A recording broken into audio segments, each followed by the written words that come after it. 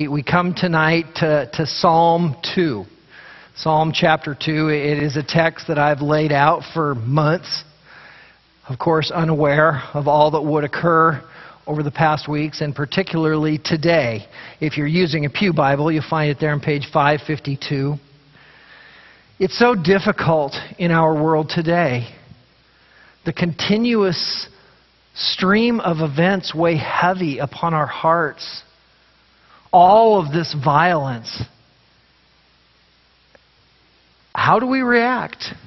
How do we understand these components? What, as the children of Christ, do we do when we hear these things?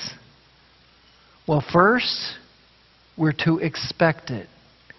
It's exactly what we just read in 2 Timothy 3. The Lord told us that persecutions would come. Be it to our country for their rebellion against God, our church for our testimonies against violence, it will come. We do stand as a beacon of truth. In our prayer time this evening, it was repeatedly emphasized, we are that bastion of truth in Mobile. Not in and of ourselves, there are others. But we stand prominently. And many in this community know full well what this church stands for. And it isn't just those in the church community that understand that. And we will continue to stand against that violence. And that persecution in one form or another has and will continue to come. Satan's desire is to destroy. And his fingerprints are all over every one of these events. So first, we must expect it. Second, we must turn to the Word of God. It alone is our hope. It is our strength. It is our solace in times of need. These are to be our responses, beloved. And it's exactly what we see in our text tonight. I've titled our message this evening, Your Requisite Response. Your Requisite Response. Let's take a look together at the second psalm. Psalm chapter 2, beginning in verse 1. Let me read the text for us. Why are the nations in an uproar, and the people devising a vain thing? The kings of the earth take their stand, and the rulers take counsel together against the Lord and against His anointed, saying, let us tear their fetters apart and cast away their cords from us. He who sits in the heavens laughs. The Lord scoffs at them. Then He will speak to them in His anger and terrify them in His fury, saying, but as for me, I have installed my king upon Zion, my holy mountain. I will surely tell of the decree of the Lord. He said to me, you are my son. Today I have begotten you. Ask of me, and I will surely give the nations as your inheritance, and the very ends of the earth as your possession. You shall break them with a rod of iron. You shall shatter them like earthenware. Now therefore, O kings, show discernment. Take warning, O judges of the earth. Worship the Lord with reverence and rejoice with trembling. Do homage to the Son, that He not become angry and you perish in the way. For His wrath may soon be kindled. How blessed are all who take refuge in Him. Your requisite response. The psalmist lays out 4 sections in our text today. Each one directly relates to the situations which we're encountering in our world right now, and in our country, and in the states adjacent to us. All of these things perfectly explained by the psalmist. First, from a general structural point of view, recognize that this psalm is broken up into 4 sections of 3 verses each. The first verse exposes the concept that's going to be discussed. The third verse of that section answers the point that was exposed in the first verse. It's a very rhythmic and standard application and structure, which we'll see repeated throughout the text. Let's look at our first point. I've titled our first point, A Desire to Disassociate. A desire to disassociate in verses 1 to 3. What does it mean to disassociate? It means to desire to be taken away from, to separate, to be on your own. And of course, exactly what we see in the text. Verse 1 begins with a question. Why? Why are things this way? Much like the question we're asking today. Why is this so? Why is there this idiocy? Why are people attacking the sanctity of human life? Why are those who put their lives on the line being selected for execution in such a fashion? There's no answer. Just a deplorable reality of that which is going on. But beloved, we find solace in recognizing that God understands exactly the why. And He asked it long before. The word nations here in verse 1 can also be translated as Gentiles. This first stanza is not talking about a national rebellion. And the second stanza confirms this. You remember how the Psalms parallel in poetic fashion with the 2 stanzas both points, either adding to or contrasting that which is said in the first stanza. Here it is adding to. And the peoples are further clarifying the nations or the Gentiles. The subject of this first verse is those who are antagonistic to God. Those contrary to God's people. In our case and in this application, the nation of Israel and those who are antagonistic to them. In our day and age and in our application, it is each of these that are purporting these atrocities against our God and against all that we would hold dear and right and true. The verbs confirm their rebellion. They are in an uproar. They are devising a vain thing. The word uproar here means to be restless or to rage. When we consider the aspects of anger, malice, wrath, and rage. There is in the New Testament this description of how our anger progresses. This is why anger is so dangerous and why we must make so certain that if there is any vestige of it in our lives, that it must be ruthlessly rooted out. As parents, as young people, as older people, we cannot allow anger to take a foothold in our lives. It will destroy us. It is destroying those in our country. It is the focus of these actions that are going forth. They are raging. The parallel of devising a vain thing means to growl or to talk to oneself by scheming. It is when that manifestation of anger continues to the point that we begin to scheme about what we're going to do about it. I'm going to do this, I'm going to do that. And it results in the kind of actions that we see in our world today. The general context of this is rebellion, and it is evil. Psalm 83, verses 2 to 5, convey this in a more extracted form. Psalm 83, beginning in verse 2, says, "For behold, your enemies make an uproar, and those who hate you have exalted themselves. They make shrewd plans against your people, and conspire together against your treasured ones. They have said, 'Come and let us wipe them out as a nation, that the name of Israel will be remembered no more. For they have conspired together with one mind. Against you they make a covenant.'" So is the same circumstance against the church today. in the world in which we live. There is a formal effort ongoing, which is no surprise to any of us, to remove any vestige of God from our nation's public monuments. There's an ongoing effort that has continued and began back in the 1960s with the removal of prayer from the schools, and then the removal of the Bible from the schools.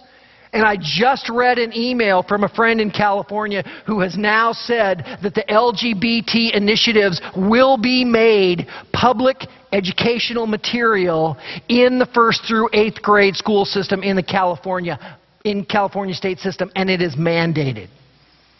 It will be happening this year. Anything they can do to remove God. Anything they can do to exalt themselves, to conspire together against His treasured ones. Are there any more treasured ones to the Lord than His children? Did we not repeat this morning, Matthew 18:3, that we are to come to the Lord as children? And what do the following verses say in 18:4 and 5? If anyone causes one of these to stumble, better that he has a millstone hung around his neck and that he's cast into the sea. Some of us, when we think about that, are like, oh, that means that person would drown. Think about that concept of the violence that God brings against those who would make His little ones to stumble. A millstone is larger than this pulpit. If it were hung around your neck and you were thrown into 1,000 feet of water, you would not drown. You would blow apart because you would sink so rapidly. The violence that God will bring against those who causes His children to stumble is unconscionable. Verse 2 carries the audience from the general to the specific. It is the kings and the rulers as well as the people. They all take their stand. They all take their counsel together. They are preparing an offensive. And they are conspiring corporately to do this. All of these phrases convey a desire to dissociate, to move away from God, to take anything of any connectivity to holiness, to righteousness, and to remove it from them. The third stanza of this tricolon in verse 2 serves as a conclusion. You remember that most poetic structures in the Psalms have 2 verses. When there is a third verse, it indicates either an introduction, a conclusion, or a transition. In this case, it is serving as a conclusion. And it says in that third stanza, against the Lord and against His anointed. It is against Yahweh, the covenant-keeping God. A very interesting use there. They are not choosing Elohim, the Creator God, the mighty God, El Shaddai, God Almighty, El Sabaoth, the Lord of hosts, the Lord of armies, but it is Yahweh.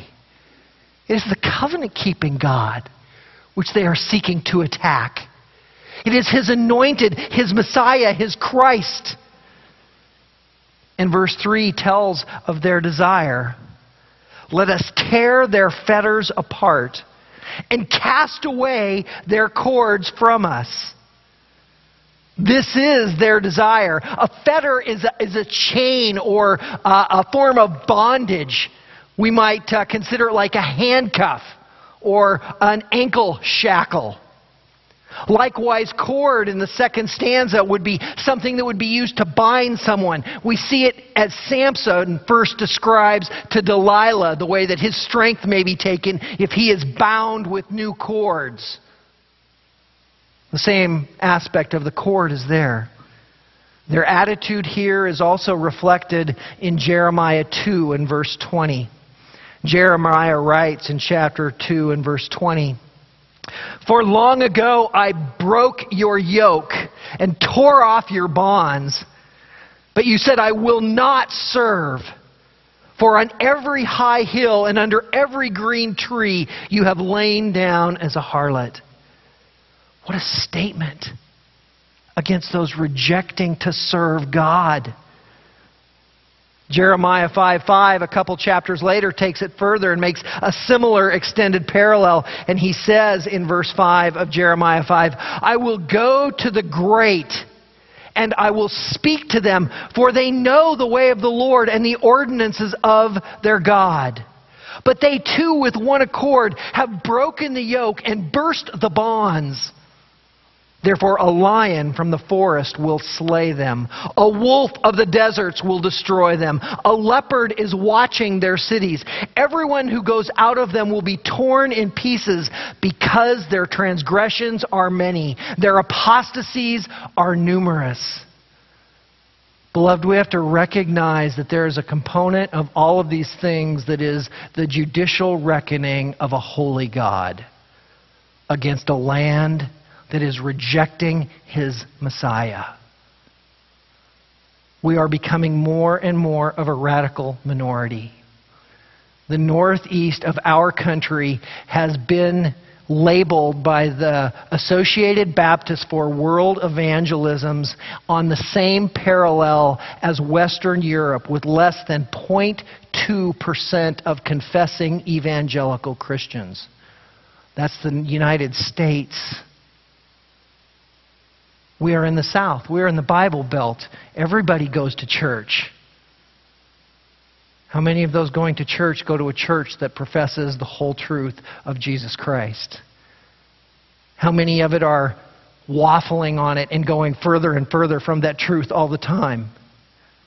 Reading a wonderful book now called When the Church Bell Rang Racist, about the Methodists in Alabama and Florida during the 50s and 60s, and how the Methodist Church and those few numbers sought to hold fast to the gospel, but most were waffling and desiring their segregation. They would not speak for the truth. The Methodist Church today is preparing to adopt gay pastors on a national basis. The churches are falling like flies. There are so few who are proclaiming the truth. Notice when we look at verse 3, the plural object, let us tear their fetters and their cords. They recognize the fact that there is a plurality to the Godhead. It is not His fetter, it is not His cord, it is theirs. How is it that they understand? How is it that those that don't know God understand that there is a multiple component, a Trinitarian component to God? Romans 1, God has revealed it to them. Romans 2, He has put it upon their heart so that all would know Him. Beloved, why are they doing this? Why are they casting this off? Because their shame is so great from their guilt. I have someone very close to me that is deeply involved in the homosexual movement. He no longer can tolerate listening to me in any way, shape, or form. Any attempt at making a cordial interaction is immediately rejected. Why? I have never once told him that he is in sin and needs to move back from that sin. His guilt and his shame is so huge upon him that he can have nothing to do with me. The guilt and the shame of our world, the guilt and the shame of these subjects, the peoples, the nations, the kings, the rulers, it is so great that they want nothing to do with God. They can have no connectivity whatsoever. So also is it in our world today. These would have no room to speak of the Most High God because they cannot stand the guilt and shame that is ratcheting their sin-sick souls. This is a desire to dissociate. In our second point, we see the response to these reprobates, and it is a denouncement of despondency. A denouncement of despondency. The Lord responds to the despondency of those who desire to dissociate, and He will denounce them for their actions. The response of the Lord to the dissociation is laughter. It is scoffing. The subject of the scoffing is the one seated in the heavens in verse 4. Literally the one enthroned. It is the Lord, but notice the spelling. We always want to be careful when we're reading the Psalms. They're short. We need to read carefully. Notice that all of a sudden, the Lord that previously in verse 1 was all caps is now L, small o, small r, small d. It is speaking now of Adonai. Wherever we see that lowercase O-R-D, we must pay attention and recognize this. So we've switched from Yahweh and Messiah now to Adonai, the one who is the ruler, the one who is master. When we talk about, and we've spoken recently about the necessity of us calling Jesus both Savior and Lord, Savior and Master, it is the Adonai component of His mastership over our lives, that we are His slaves, that is being brought forward in this term. Psalm 59:8 conveys the same ideas as verse 4. You can note that and look at it later. Psalm 59:8. So also in Psalm 37 and verse 13, where the psalmist in verse 13 of Psalm 37 says, give us insight as to why he laughs and scoffs. Where it says, the Lord laughs at him, for he sees his day is coming. He is El Roy, the God who sees. He knows the end from the beginning. He knows what is coming. He knows the wretched end that will come to these wretched people. And the Lord laughs, and the Lord scoffs. And then He responds in verse 5.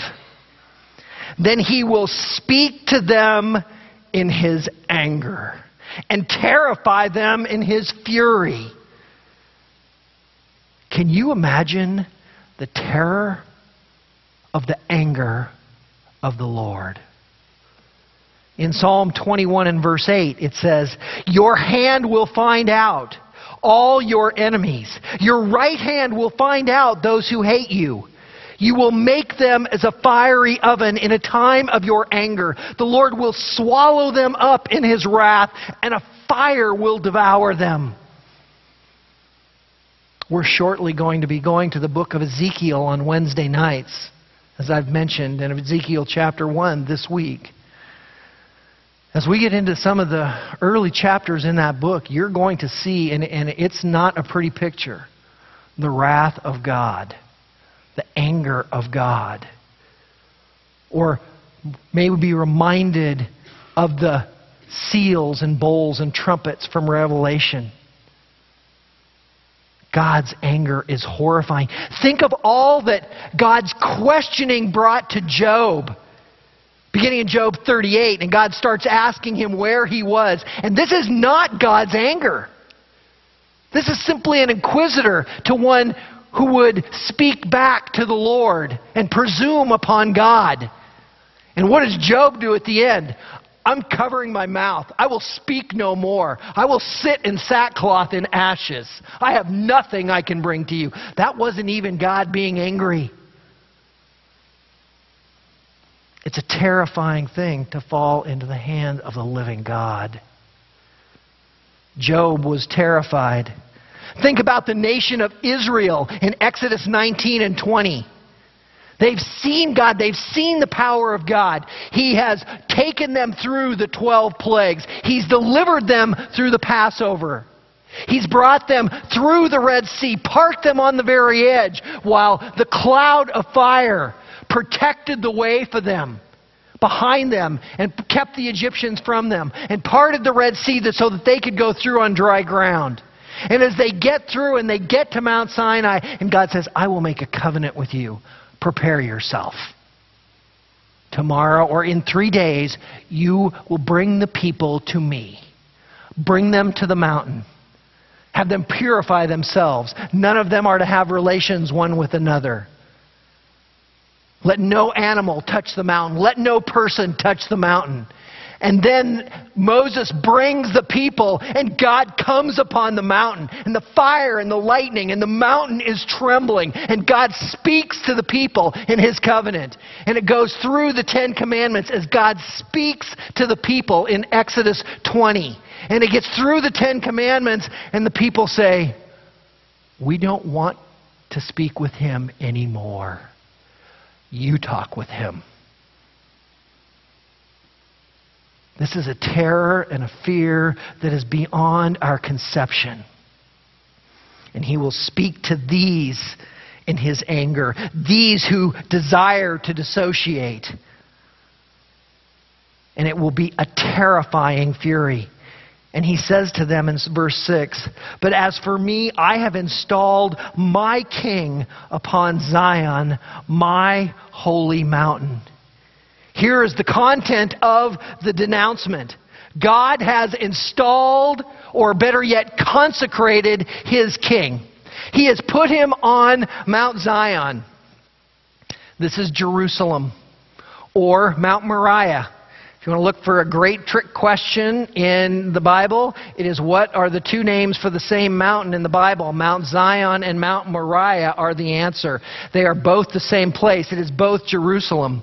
In Genesis 22:2, the Lord says to Abraham to take his son, his only son Isaac, to Mount Moriah and to sacrifice him there. If we went ahead then to the establishment of the temple in 2 Chronicles chapter 3 and verse 1, we see God proclaiming that Mount Moriah, where Solomon built his temple, is Jerusalem, Mount Zion. God has established the King of righteousness, his anointed, his Messiah, his Christ, who is Jesus, proclaimed at the beginning of the Psalms as such. This reign is something we looked back at in Hebrews 1:8. And we discussed the parallel of that reign as it was quoted in Psalm 45 and verse 6. Do you remember these verses from that discussion? Psalm 45 and verse 6. "Your throne, O God, is forever and ever. A scepter of uprightness is the scepter of your kingdom. You have loved righteousness and hated wickedness. Therefore God, your God, has anointed you with the oil of joy above your fellows." You remember that? Shake your head, tell me you do, make me feel good. Thank you. This is the righteous kingdom that God has established. This is the one who he has set upon his throne. He says, that's fine. You want to live in that rebellion, you want to live in that wickedness, I have established the kingdom of righteousness. And it will not be shaken. Well, having responded to the desire for disassociation with a denouncement of despondency, God's voice continues in our third point in verses 7 through 9, a decree of dominance. A decree of dominance. Verse 7 tells us of the decree of the Lord. Look at it with me. "I will surely tell of the decree of the Lord. He said to me, 'You are my son. Today I have begotten you.'" Incredible to understand. And now notice also that we turn back to capital L, capital O, capital R, capital D. Now we come back to Yahweh, the covenant-keeping God. And the rest of the verse that we're looking at was quoted for us in Hebrews 1:5.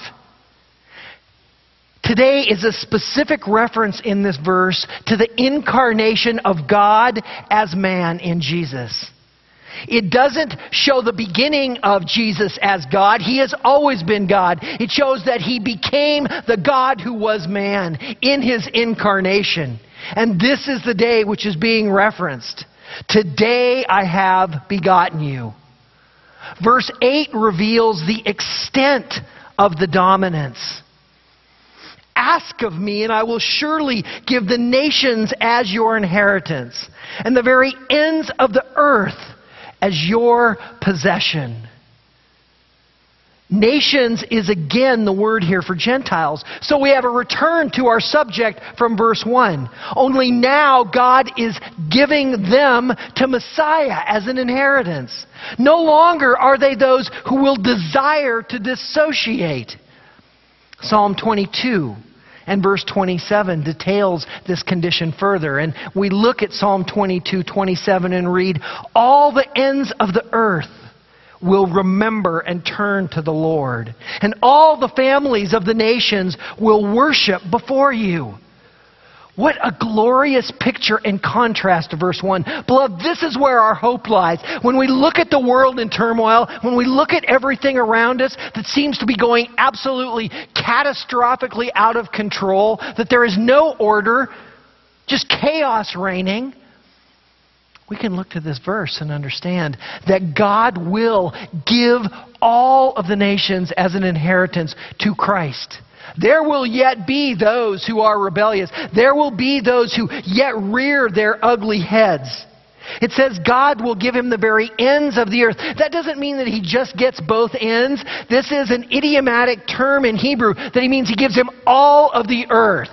It means everything. It's all-encompassing. Much like Psalm 19, when it speaks of the sun and it says its rising or its circuit is from one end of the heavens and its setting to the other end. Not just speaking about the rising and setting, but the entire movement of the sun that declares the glory of God. And then the sharp contrast is expressed in verse 9. And our idea of the decree of dominance comes to full fruition as we understand those portions of the Gentiles that will yet rear their rebellious heads against God. And it says in verse 9, "You shall break them with a rod of iron. You shall shatter them like earthenware." This reminds us of the text we studied a few weeks ago from Psalm 110. The beautiful picture of the Lord saying to my Lord, "Sit at my right hand until I make your enemies a footstool for your feet." And we got down to verse 4 and we saw that he will be a priest forever according to the order of Melchizedek. And then we came to the next verse, verse 5, which said in Psalm 110, "The Lord is at your right hand. He will shatter kings in the day of his wrath."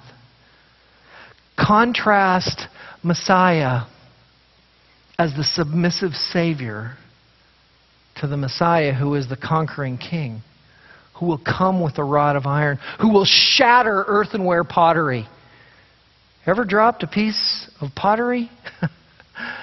No chance of putting that back together. The pieces are everywhere. It is destroyed. That is exactly the idea that's being carried forward. The second stanza confirming this. Psalm 28:5 says, "Because they do not regard the works of the Lord, nor the deeds of his hand, he will tear them down and not build them up." Beloved, the actions of the wicked will be punished. And they will be punished severely. Psalm 52:5 says, "But God will break you down forever. He will snatch you up and tear you away from your tent and uproot you from the land of the living." God will have his way. He will laugh and scoff at those who rear their heads at him. And he will have his way. Well, having expressed the voice of God in his decree of dominance, we see the final response and opportunity that is brought forward by the loving and gracious, merciful Yahweh in our fourth point, beginning in verse 10, a delay of danger. A delay of danger. Verse 10, the psalmist calls to attention the subjects of our first point, a desire for disassociation in verses 1 and 2. Look at verse 10 with me. "Now therefore, O kings, show discernment. Take warning, O judges of the earth." The kings and judges are recognized with a special grammatical device here in Hebrew. It is that letter O. O kings, O judges. That is usually associated with the woes and the wrath of God. Woe to you, O Israel. It is a special emphatic notation that indicates a strong warning is coming forward. Such as, "Woe, O kings." The call for discernment is so that their reign will be one that reflects the righteousness of God's king in the decree of dominance. The one who he set on his holy mountains. The one who had the scepter of righteousness. For it is in their power to exercise their reign in righteousness. although so many do not. Proverbs 8:15 addresses that idea where it says, "By me kings reign and rulers decree justice." Isn't it amazing to go through and read through Samuel and Kings and Chronicles and look at the transition of the wicked and the righteous kings?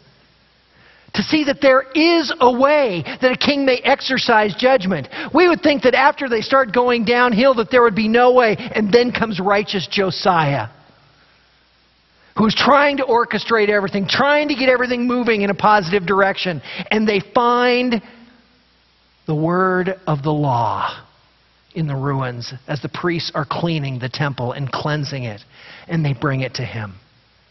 He's already doing everything he can to make it right. And he says, "Oh my goodness, we have not known. We have not obeyed. We have denied our God and our King." And he puts on sackcloth and ashes. And from there on, he is on a reign of righteous terror. Anyone who stands in his way, he is blowing apart. Have no part for the priests and the prophets of Baal. There is a way that there may be a righteous reign. The second half of verse 10 alludes to the danger in our part, where it says, "Take warning, O judges of the earth."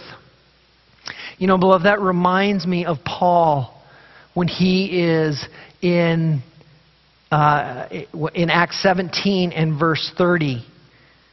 Where he is there in Greece, and he says in Acts 17:30, "Therefore, having overlooked the times of ignorance, God is now declaring to men that all people everywhere should repent, because he has fixed a day in which he will judge the world in righteousness through a man whom he has appointed, having furnished proof to all men by raising him from the dead." This is the gospel. This is the truth of what Christ has done.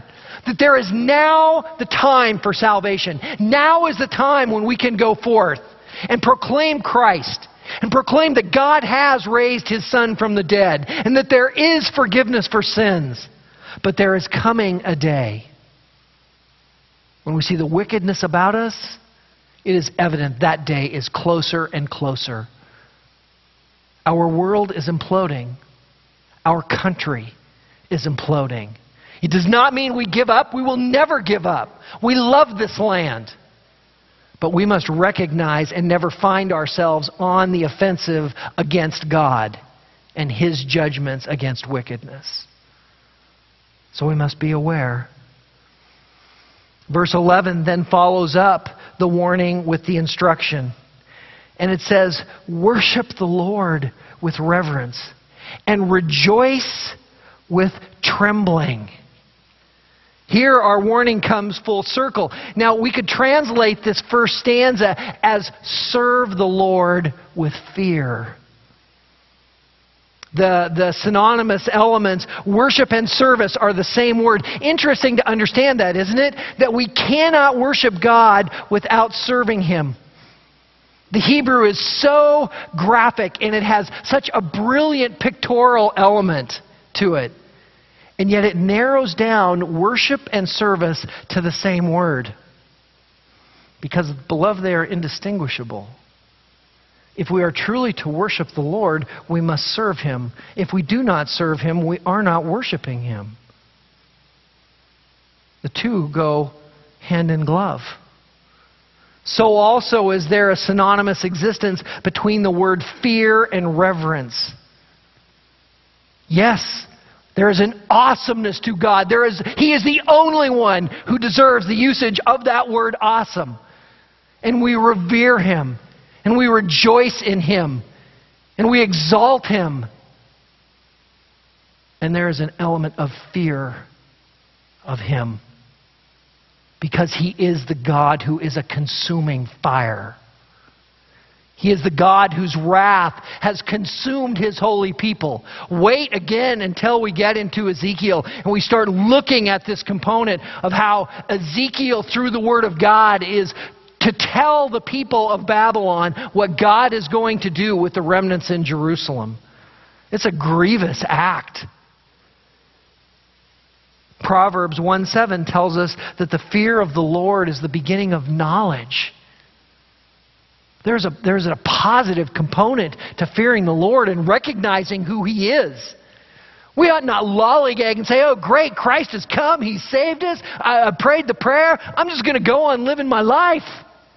If we are in disobedience to God, we are storing up wrath for ourselves. And our world is storing up wrath for itself. When we see the judgment going on around us, recognize that component. These and many in our country continue to store up wrath for themselves, and God will punish. He is a just God. He must punish. The second stanza, really in verse 11, just fills me with excitement. Rejoice with trembling. We are to rejoice in God at all times. We are to understand that God has given us everything, that He is the beautiful and glorious provider and creator. And yet there's a trembling about that. There's a fearfulness about that. We owe a due. We ought always be considering that. We ought never, beloved, be comfortable. We ought never be grieved and racked with anxiety over the way that we fall short. But we ought never be complacent to say, I'm good. I'm there. I don't need to worry about my life anymore. You know, I'm past all those things. Yeah, I used to be the whatever, the luster, the drinker. That's behind me now. Really? There's always something that's before us. And we serve a God who we ought rejoice in what He's done, but we ought rejoice with trembling because we owe a due to this God. And we've seen the power of Him. The paradox is beautiful. Psalm 119 and verse 119 says, "You have removed all the wicked of the earth like dross. Therefore I love your testimonies. My flesh trembles for fear of you, and I am afraid of your judgments." I tremble, but I rejoice. I rejoice because God has called my name. He has opened my eyes to the beauty of His Son. He's opened my mind to the power of His Word. And He's given me the gift of proclaiming it with all my voice and with all my strength, with all my actions. What a delight it is. What a rejoicing that is. And what a trembling to consider that every action that I commit is being viewed and weighed, not just by the Almighty God, but by the world who I desire to show Him to. Verse 12 then picks up the final command. Do homage to the Son, that He not become angry and you perish in the way. For His wrath may soon be kindled. How blessed are all those who take refuge in Him. Do homage. Bow down to the Son, that He not become angry. We've spoken about the anger of God and the danger that exists in it. And the perishing that would occur. We consider the fire of Nebuchadnezzar and the three friends of Daniel, Shadrach, Meshach, and Abednego, and how they were thrown into this fire that was heated 7 times hotter. Those very ones that opened the doors, perishing instantly from the flame. The wrath of God is so much stronger than that, we cannot even understand it. And that is what is the danger that we face. That is why we must do homage, do obeisance, honor, glory, bow down. For His wrath may soon be kindled. Let me read you a couple verses from Revelation chapter 6 in verses 16 and 17. Revelation 6 and verse 16. I'm going to begin at 15 actually. Then the kings of the earth and the great men and the commanders and the rich and the strong and every slave and free man hid themselves in caves and among the rocks of the mountains. And they said to the mountains and to the rocks, fall on us and hide us from the presence of Him who sits on the throne and from the wrath of the Lamb. For the great day of their wrath has come, and who is able to stand? His wrath may soon be kindled. The trumpet will one day soon sound. I do not know if it will be this afternoon. I do not know if it will be in your lifetime or mine in 100 years or 1,000. But I assure you that we have a role to do because it is coming much sooner than we expect. It will come as a thief in the night, as 1 Thessalonians 5 tells us. Will we be ready? Or will we be like the 5 virgins who slept and did not bring the extra oil for their lamps? Are we truly prepared? Are we reaching out? We have an opportunity now. Richard so beautifully proclaimed during our prayer time, we now have a format. We now have an opportunity to carry forth to this world, to this country, to this town, to our neighbors, to those in the store, to those at work. What is going on in this world? People are without Christ. They need Christ. Those people in Louisiana, they need Christ. You need Christ. My neighbor, you need Christ. My clerk at Walmart, you must hear. You must know. My God is a consuming fire. He is a God of love. He is a God of joy. He is a God of grace. But He is a God who is a consuming fire. And the wrath that is coming upon us is beyond anything that we could understand. How blessed are all those who take refuge in Him. Psalm 5 and verse 11 says, "But let all who take refuge in you be glad. Let them ever sing for joy. And may you shelter them, that those who love your name may exult in you."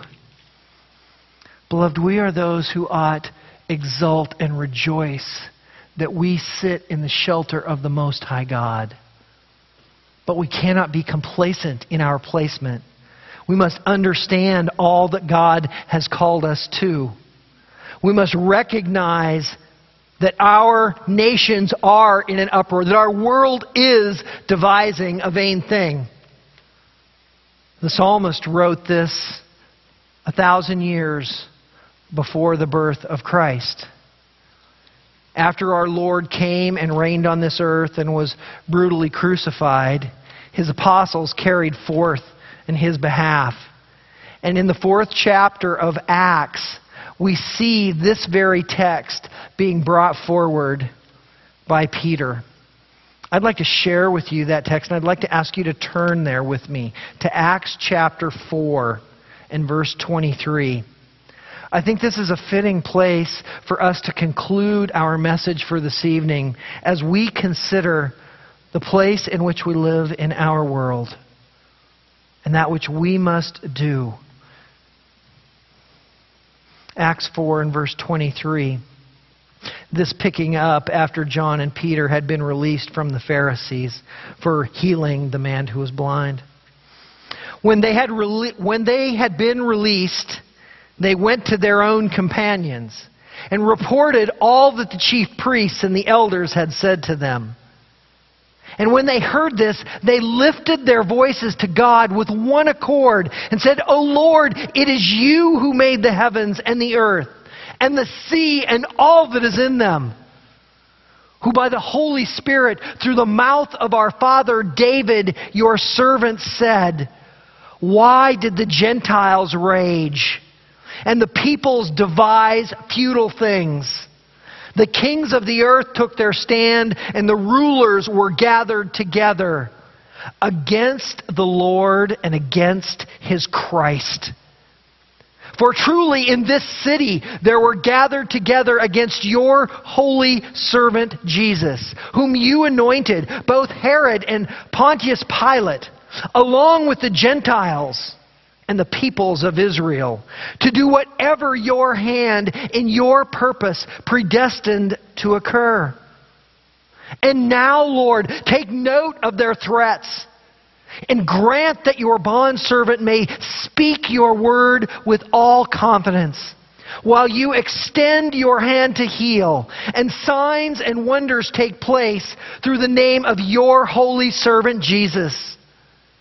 And when they had prayed, the place where they had gathered together was shaken, and they were all filled with the Holy Spirit and began to speak the word of God with boldness. You'll note from here the congregation goes out to share with the believers and with the world around them.